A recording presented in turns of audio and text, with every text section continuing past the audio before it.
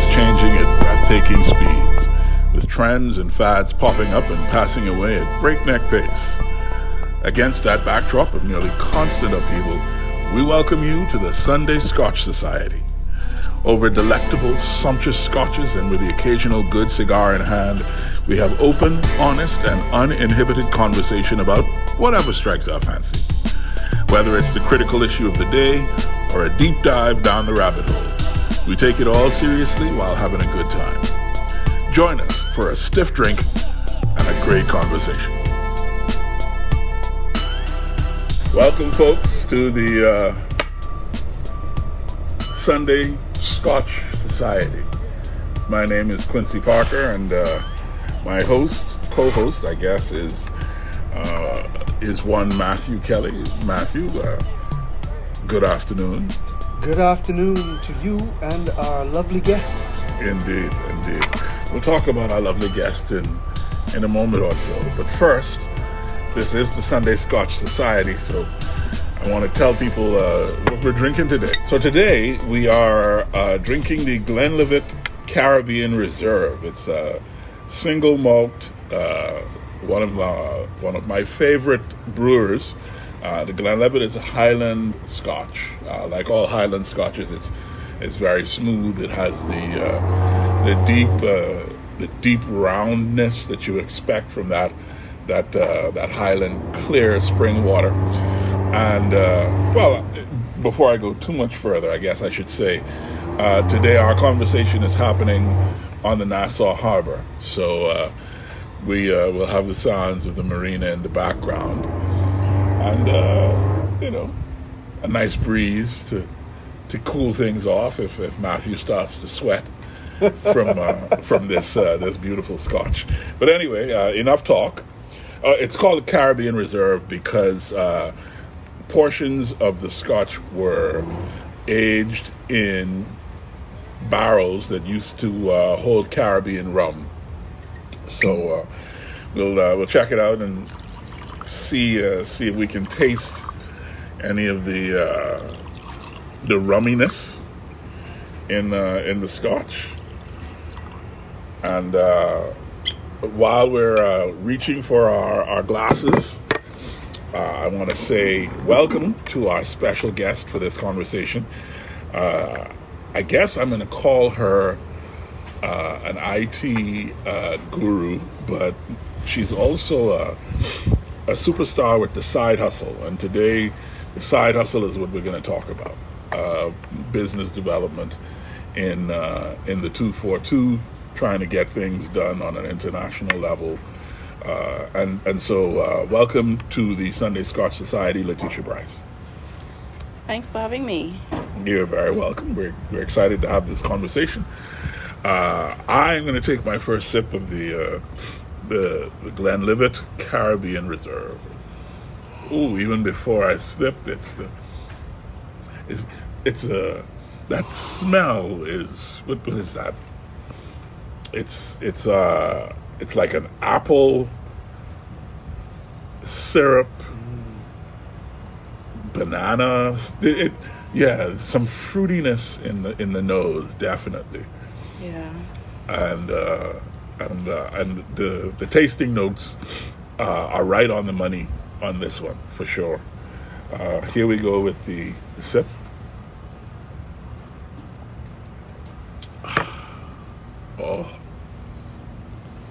Oh my goodness. Yeah, okay. Oh my goodness. That is recommendable. Oh my goodness. Okay. So, I'll start with our guest, Laticia. What do you think? All right, I definitely taste the tropical notes that it's talking about. It says it has some sweet and tropical notes, so it's there. Mm-hmm. Almost kind of citrusy. Okay. Almost, and it is smooth. It's light, but it does have a few levels of kick to it.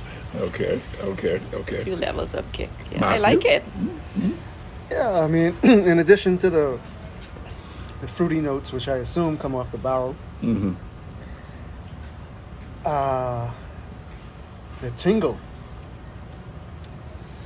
after. The tingle. Yeah, just the. It's a light touch tingle that lingers after the swallow. I'm not sure how to describe that. I'm sure there's something in the language of Scotch for it, but that's quite pleasant. Ladies and gentlemen, we have just invented our first Sunday Scotch Society-ism. The tingle that lingers. Yeah. I'm still feeling the effects of the first sip. Not harsh at all. It's a nice long finish.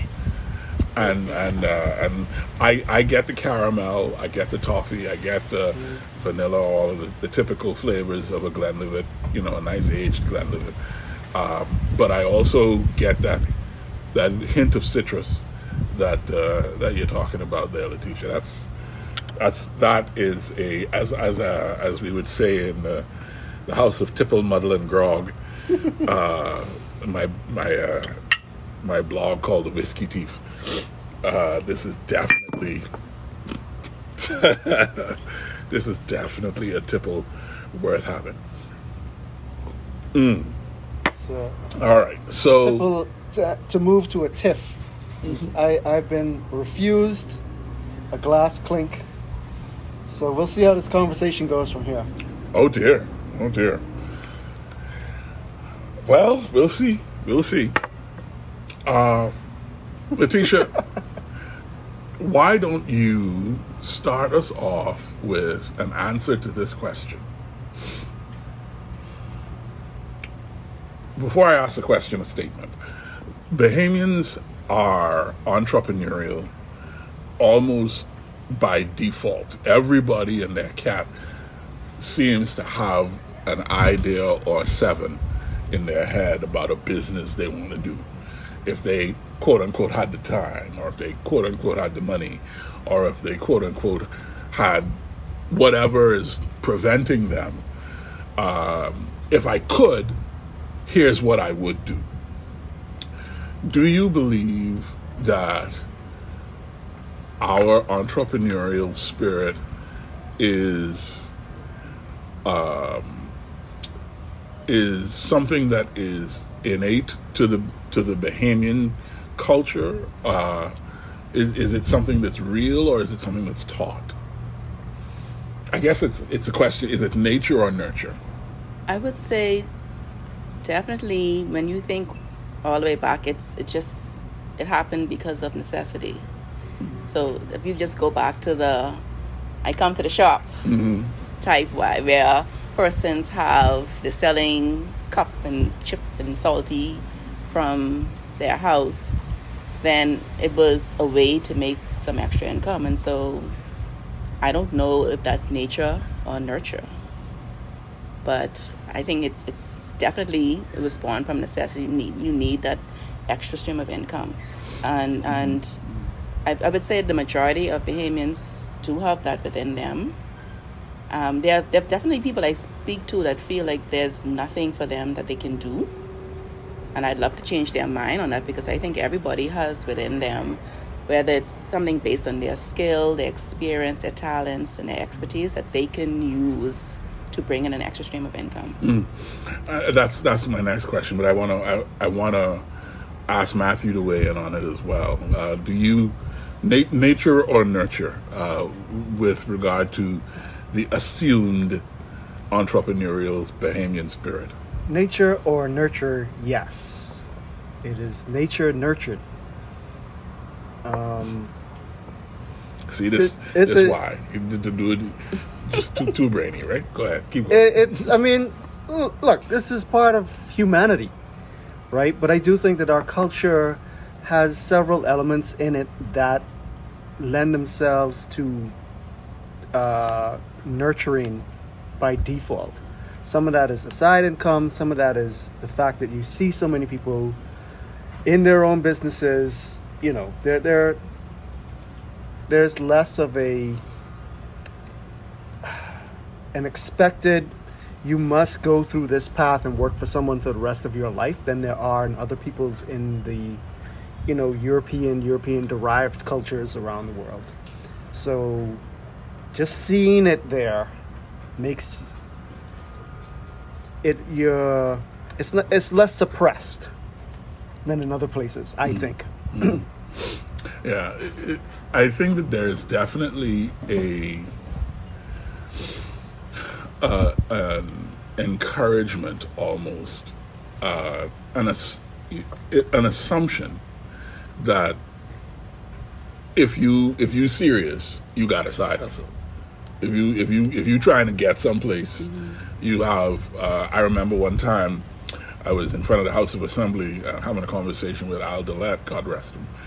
Well, God bless him, excuse me. Sorry, Al.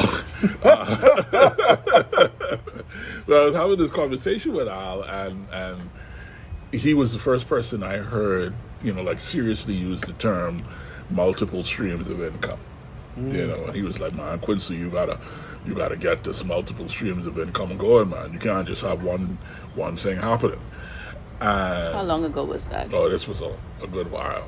I was still young and skinny, and I am neither young nor skinny anymore. So this was a while ago. But even there,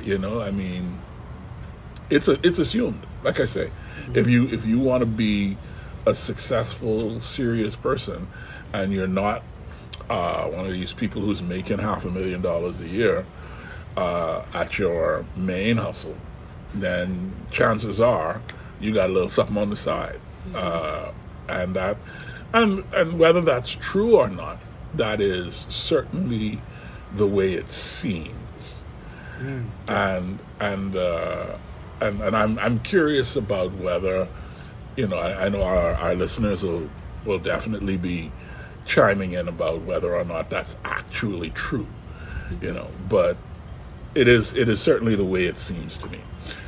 But now the question has to be, how easy is it to really have a successful side hustle?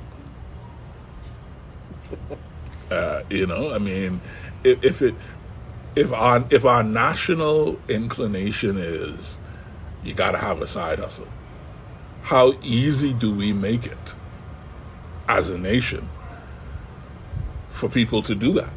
How well do we facilitate the side hustle from a policy environment and from a cultural environment?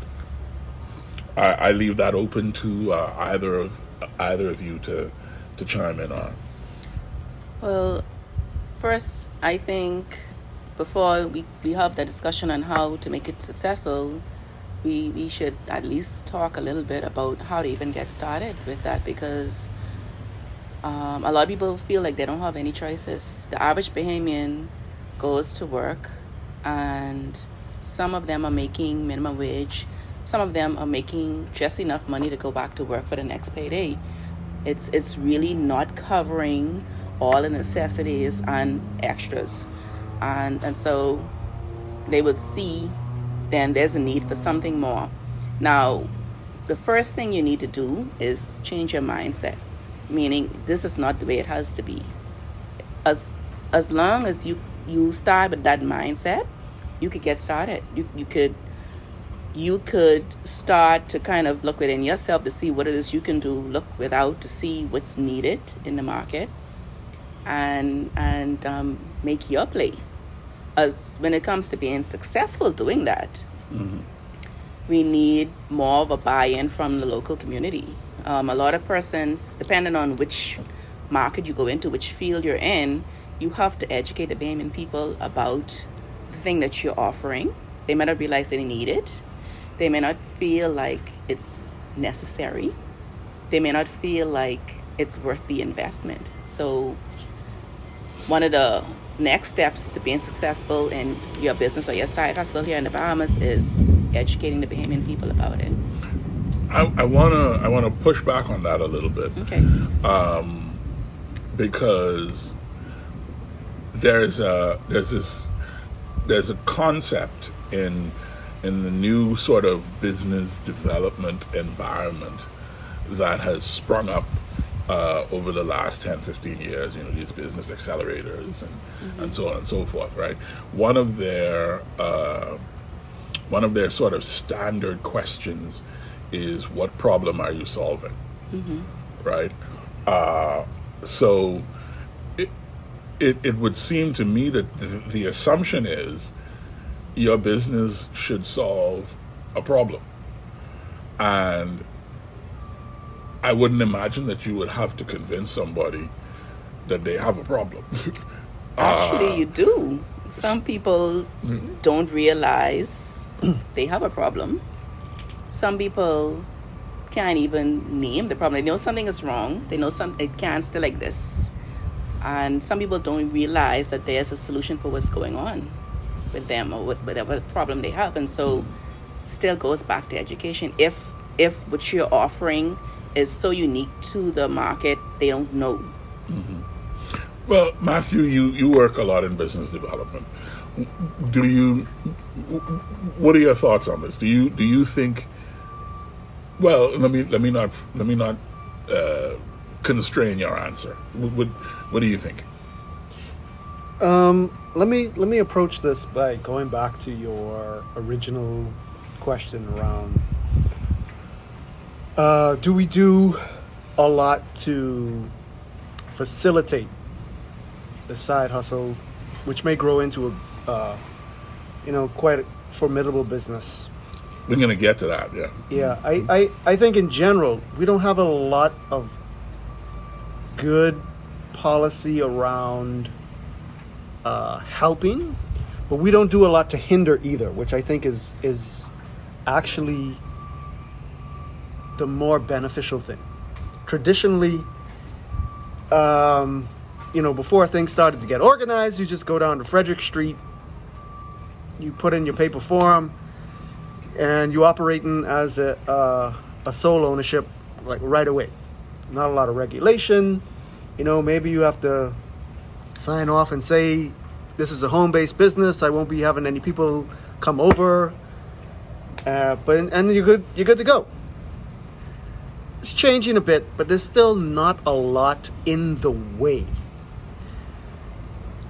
The obstacles in the marketplace, which to me is what we are talking about now, are again like people understanding if they have a problem, you communicating what that problem is. I take what you're saying about education, but I would frame it more in the realm of communication, right? It's not so much that you are teaching them new stuff most of the time. Sometimes.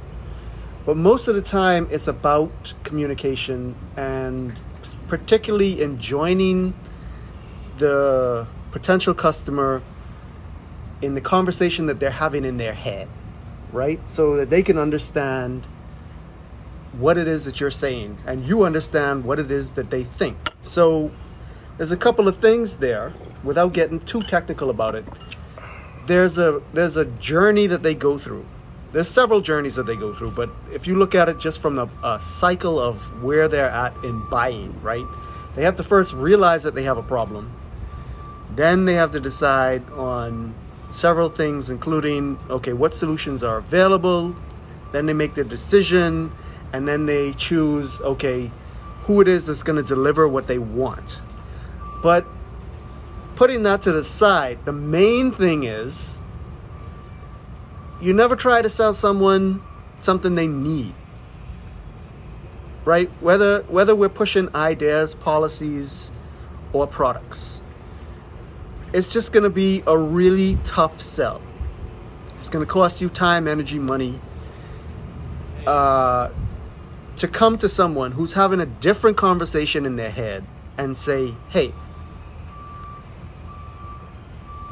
don't worry about what you're thinking about. This over here is what you need. I'm going to sell this to you hard. Instead, we have to look at people and this is a distinction that I see entrepreneurs get wrong all the time.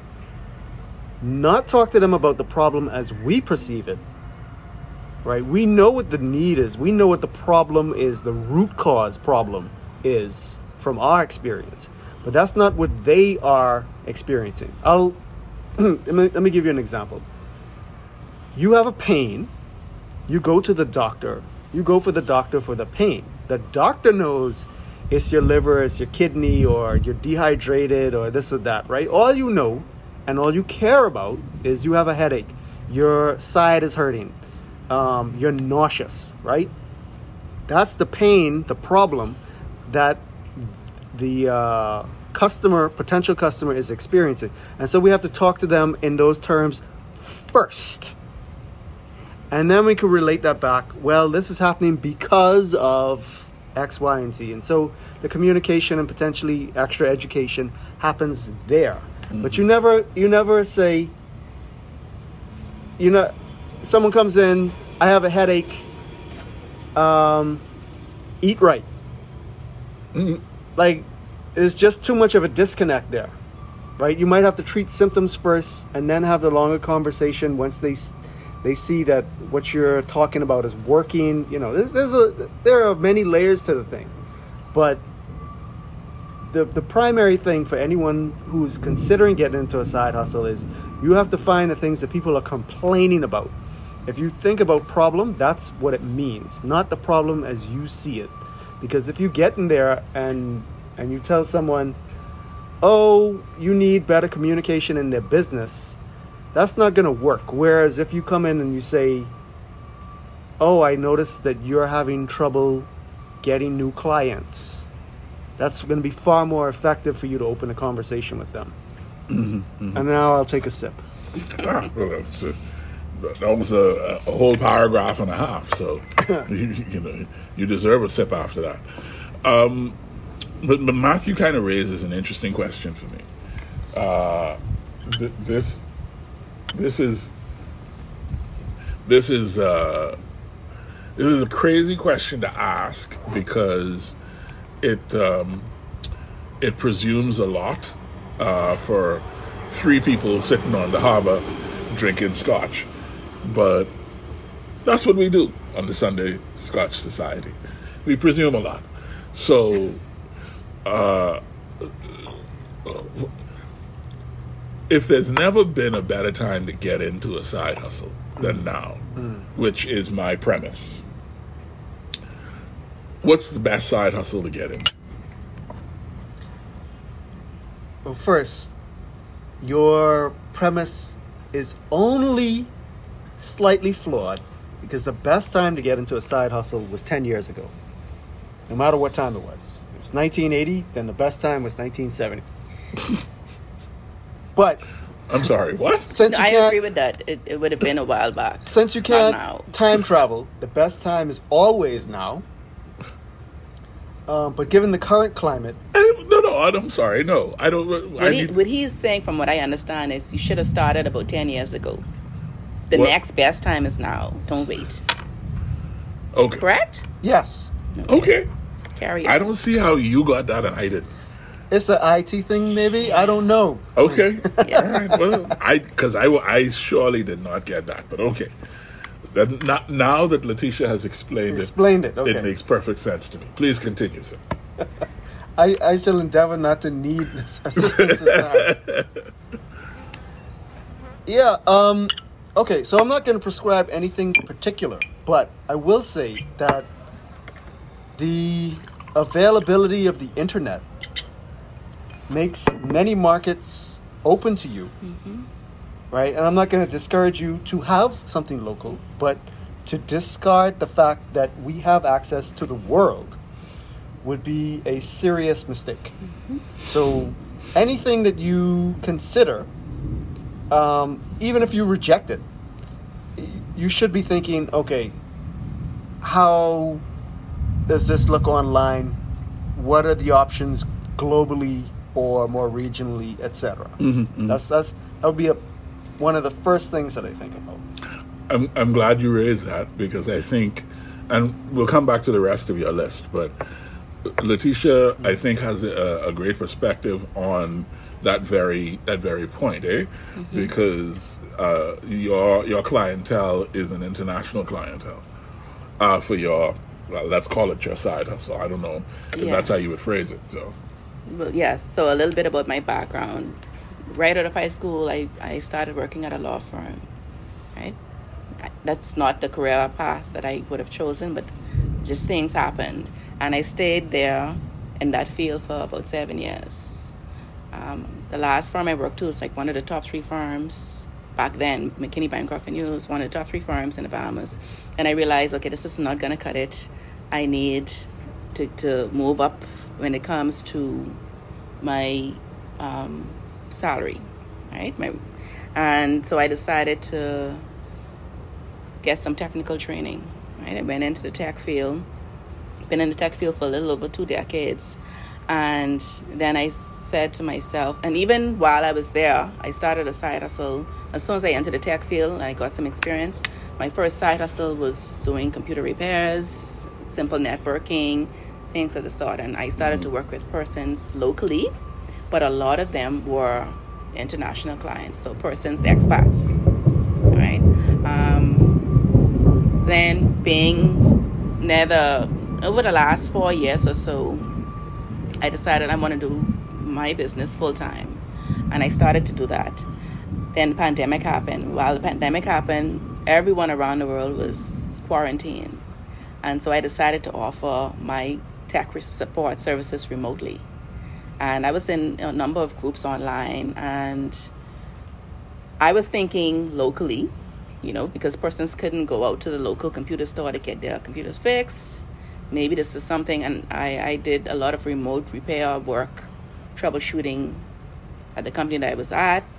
And so I said, this is what I'm going to offer this. And turns out the first person to click that link and book a remote tech support was an entrepreneur in Australia.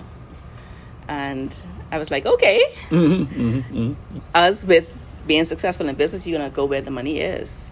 And so that led to another entrepreneur in England, another in the US, and then more from there. And so the majority of my clients are from Australia, England, and mostly the US. I do have local clients, and I'm leaning more into the local market now that we're in person, and now that I'm considering other offerings.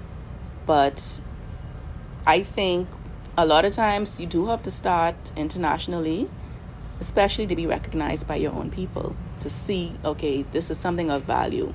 Because internationally, those people, I think, in a lot of ways, they are ahead of us here in the Bahamas. We are behind in some things, and so they already realize the importance of maybe a service that you offer.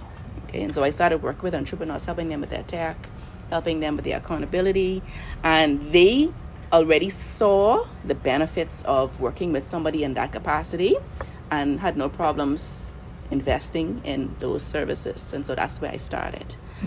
I will continue to work with those people, but I'm working now more with Bahamian people because they're starting to see it's worth the investment. Yeah. That's that phrase, the it's worth the investment.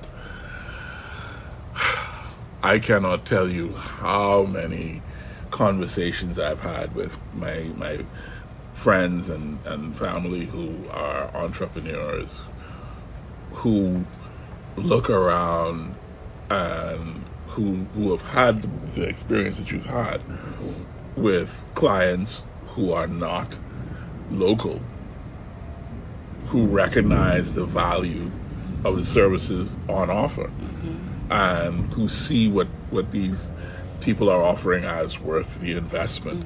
But the local market is like, give me a discount, give your boy a break, cut your boy some slack. And the latest pushback against that, you see Dasquay all over Facebook telling people my price is my price. Well, Dasquay, welcome to the party, brother. We've been talking. Small businesses have been saying to their friends, family, and prospective clients, my price is my price, from time. You're not the first one. So it's a thing, right? This idea of being worth the investment.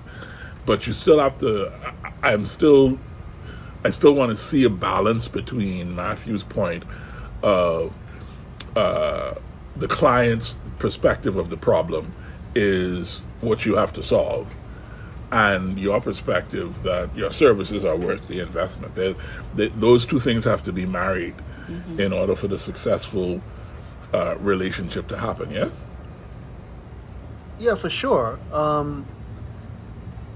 It's difficult if you're in a local market or any market you're trying to sell to where they don't yet have a broad understanding of what it's worth. And so that communication and potential education does have to happen there. And you need to ask yourself, okay, is this worth my investment? Is my time and money going to be paid back enough trying to crack this market or change this market or communicate in a way that is going to show them the value of it? Or should you just go where the money is easier, right? And, you know, it's going to differ for every individual business. But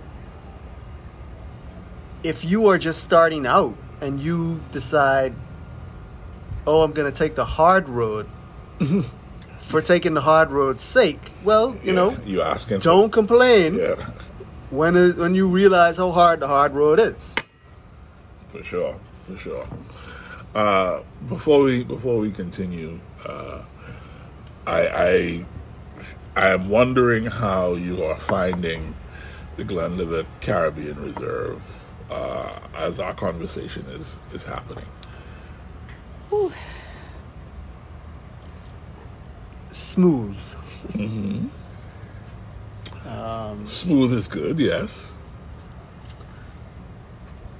Yeah, one reaches for the vocabulary. Well, let me do it this way, right? Their tasting notes say that on the palate you get rich caramel toffee notes, followed by flavors of tropical fruits. Would you agree with that? I mean, certainly. I don't want to just be a parrot. For sure. Nor just a yes. But if they get it right, they get it right, though. Yeah, but I mean, you know what? It's a hint. I don't want to oversell. It's not a sweetness, but there's a hint of a properly done daiquiri. Okay. Just a hint. I get you. The deeper fruit notes, away from the sweetness, is what comes through for me. You know, when you bite into a mango, preferably chilled and sliced, and you get the sort of deeper aftertaste. That's what's hitting me here. Okay. I can definitely agree with that. For me, I'm smelling the fruit and tasting the fruit first. So now left on my tongue is an aftertaste, but I really don't see or taste a lot of the toffee. It's the fruit. Yeah, the toffee it's is similar to me, like añejo. I feel. Okay. Well, añejo, I mean, it literally means old, so it is an aged rum. Okay. And I guess it's that same, you're feeling the age. Okay. Yeah, and the toffee is an affectation. I doubt, that it what I think they mean is you get that sense of a subtle sweetness. And for a Scotch, a single malt Scotch, this is very sweet. Yeah. It's not in the world of Scotches. This would be sweet, but that does not mean that it is objectively sweet and sugary. Yeah. Right. No, this is. It has a rum taste. But yeah, exactly. Because you are, I actually feel like sometimes this can be a gimmick. You know, sometimes when you see a Scotch that is marketed as aged in rum casks, it's you taste it and you can't really tell. But I believe this, you know, this makes the case very strongly that that aging in rum casks is a thing. It's actually like it's the opposite of the plantation rums, you know, which are aged in cognac casks in France, excuse me. So I feel like this is definitely, this goes to the top of the list. I don't know if it goes to number one, but it's certainly up there. It is, yeah. In my limited experience, this is like straight top tier right away. Well, good. Glenlivet, I salute you. Not like you care, but there it is. Yeah, I would drink it again. Excellent. And we probably will. We probably will. Yeah. So getting back to the side hustle thing, right? It's a question that I've had for a while. What's the difference between a side hustle and a business? Is there a difference? Well, I'd be interested to hear Leticia's. Want me to go first? No. I'll start out, but I'm really interested to hear what you have to say. But to me, right, they are distinct but complementary concepts. And when you start a side hustle, it's at that beginning of a business where you're sort of exploring things, right? And it could become stable. So a side hustle that has matured a bit is a definite business. But my definition of a business is simply a set of repeatable processes that consistently return a profit. So that could be semi to fully automated. It could be small. It could be big. But, you know, that is at its essence is what it is. Now, the side hustle part of it comes in terms of how it fits into your life, right? So if you are running it full time, even if it's small, even if it's the same size that you were running it at, it's no longer a side hustle. So they're not, you know, one is bigger, one is smaller, etc. They're just two sets of criteria to define a business. Okay. For me, when I think of a side hustle, it could have repeatable processes. For instance, somebody that resells newspapers, right? They buy the paper, stand on the corner, sell the paper, and get a profit, right?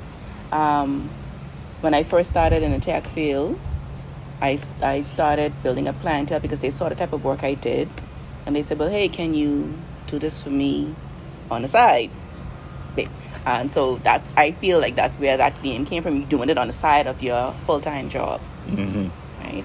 There's really no sort of business foundation there. So when it comes to a proper business, you're going to be legit. You're going to set it up the right way according to the government. That's one of the things, right? So usually when you see someone with a side hustle, they're doing it on the side of their main job. It's not legitimately set up. You know, there's no business license involved. There's no foundations involved. They can't tell you what their financials are. So when it's a business, it's set up in a certain way where it can be recognized the world over as a business because of the certain standards that they have put in place. Right. That's so technical sounding.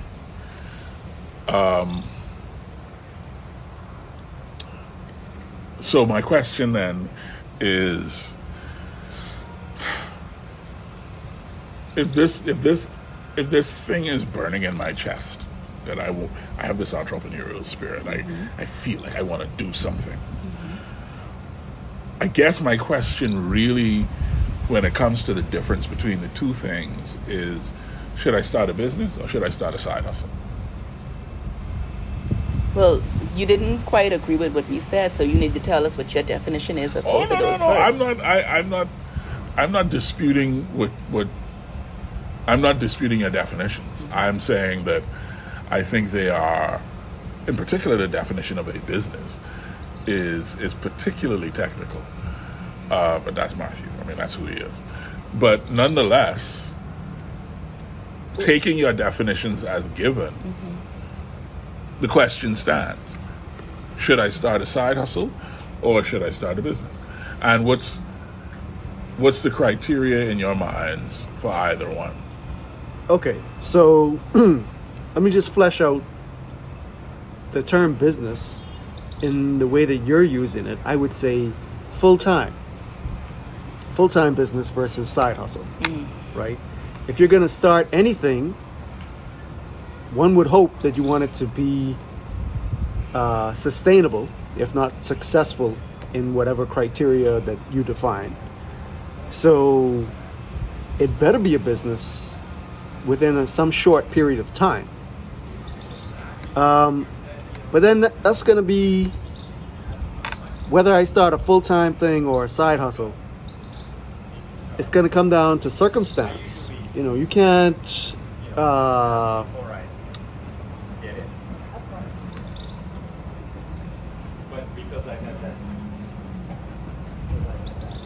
It's just people. You could have continued. Yeah, No, the cut that background out, though. sounds is different from somebody having another conversation. So, yeah, it totally depends on your circumstance, your level of quote-unquote passion for the thing, but definitely the level of resources that you have. What are the options available? You know, unless you're very young, you don't want to just jump into something and hope to high hell it all works out, right? That's a luxury that I hope young people take advantage of, but especially if you have responsibilities, that would be irresponsible. So have at least 6 months set aside, I would say. That's a definite criteria that you should meet if you're going to do a full-time business versus a side hustle. If you do a side hustle and you get up to 3/4 to full replacement salary in place, plus you have a backup 6 months, then I would say, it's time to make the leap. Now, everyone's appetite for risk is going to be different, and sometimes doing it in the quote-unquote non-proper way is the best option available. But don't just jump into something because you have supposed passion. Passion fades. If you feel you have a calling, I think that's a separate thing, right? That means that you are gonna stick it out regardless. Right. But passion ebbs and flows. Don't rely on that. I would say start off with a side hustle, especially when you are testing things out to see if this idea is viable, if you can get buy-in.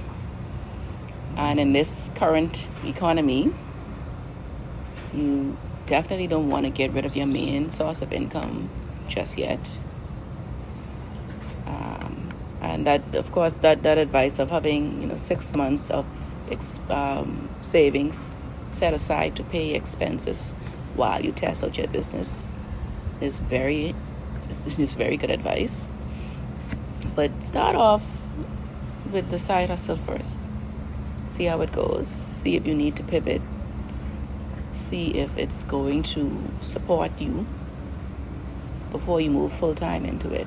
There's gonna come a time when you will have to move full time to give it all of your effort and time. But it doesn't necessarily have to happen right away. What about Matthew? We had a conversation with somebody one Wednesday night, not long past, who was making what did she say, 4 times her salary. It was only twice. It was only twice her salary at a day job. She had a retail side gig.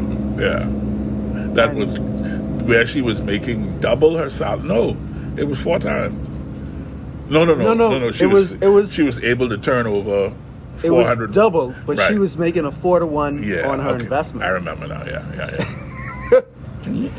And in those circumstances, one has to step back and just ask themselves, okay, what is the purpose for doing this thing? Is this just a hobby, be it a side hustle, or is there some issue in particular that's keeping me back, and therefore what would be the criteria that would make me move forward on it? So in that case, I challenge the person to step back and decide, okay, when would I go full time into this, since I'm making 4x on my investments and I'm consistently getting twice the salary that I'm bringing in? Like, what would it look like if I put 40, 60 hours into this a week, right? What is holding me back there? Or am I just happy with it as a side thing? Sounds to me like she is definitely someone who is averse to risk taking, and she wants that safety net. And is there anything wrong with that? I mean, not at all. Was she complaining about doing both? A little. She was at first reluctant even to identify as an entrepreneur, even though this is a on-off but consistently profitable thing for her for, I think it was like 15 years. That's what she said. Which, not a circumstance that you would find a lot of people who identify themselves as entrepreneurs in, right? yeah. It blew my mind. But then, thinking about what you're saying. Sounds like a mindset issue. Right, but not necessarily a bad one, but just an ill-defined mindset issue. Because, like, do you want to do this thing or not?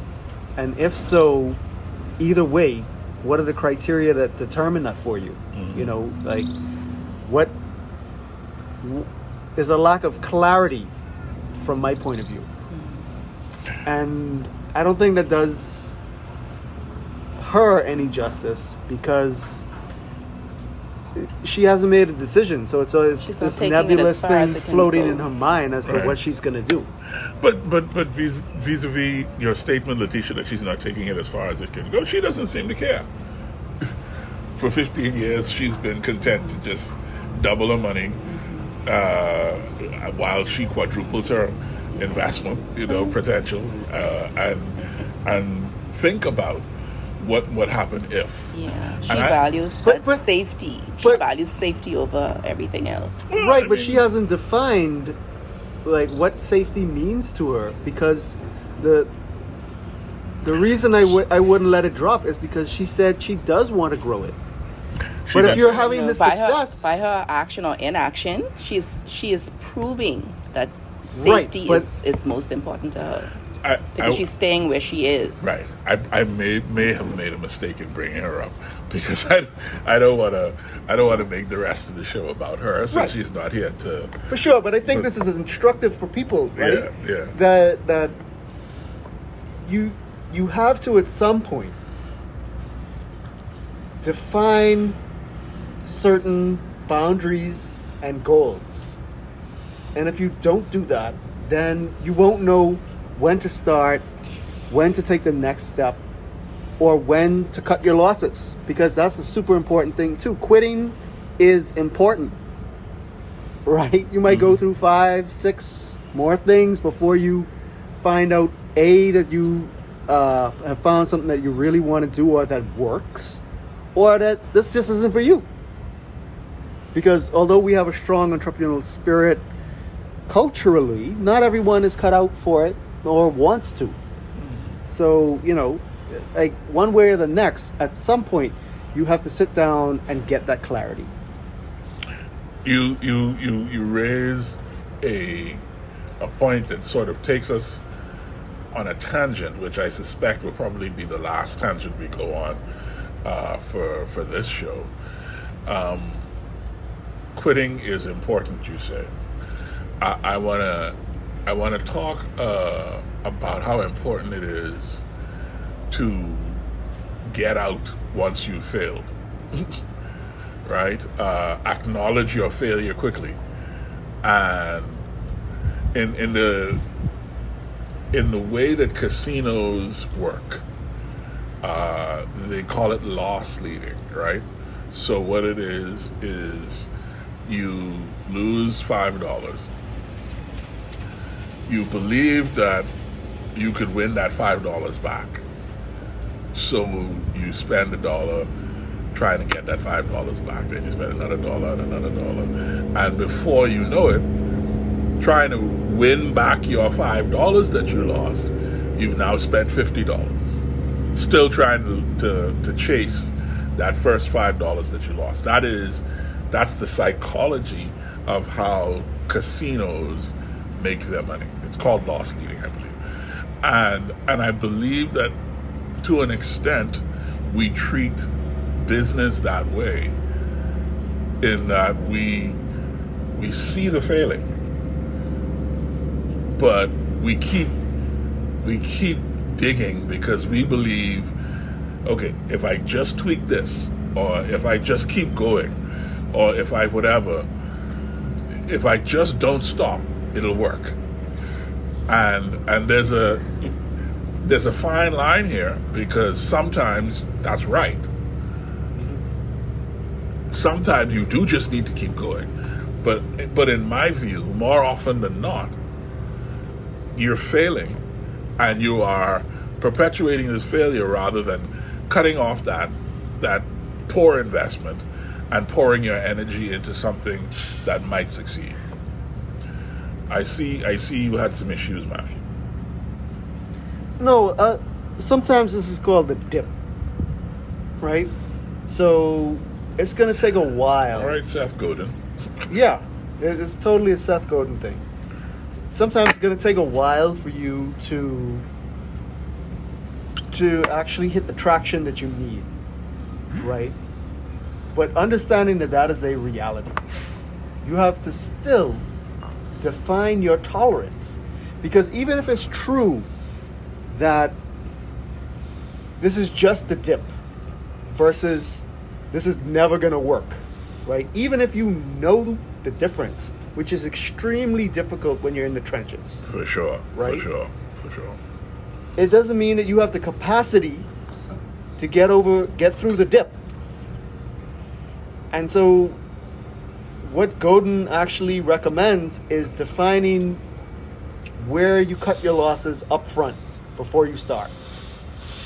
Mm-hmm. So if you're in the middle of it, then you maybe put yourself in the mindset of when you began and where you would have cut your losses.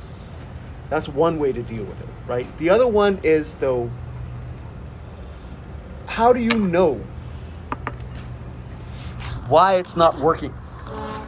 And if you can't tell why, if you don't have a very strong case that you could go to a business savvy person, be it a friend or a consultant, and say, this is what I'm doing, this is why it's not working, and get agreement on that, right?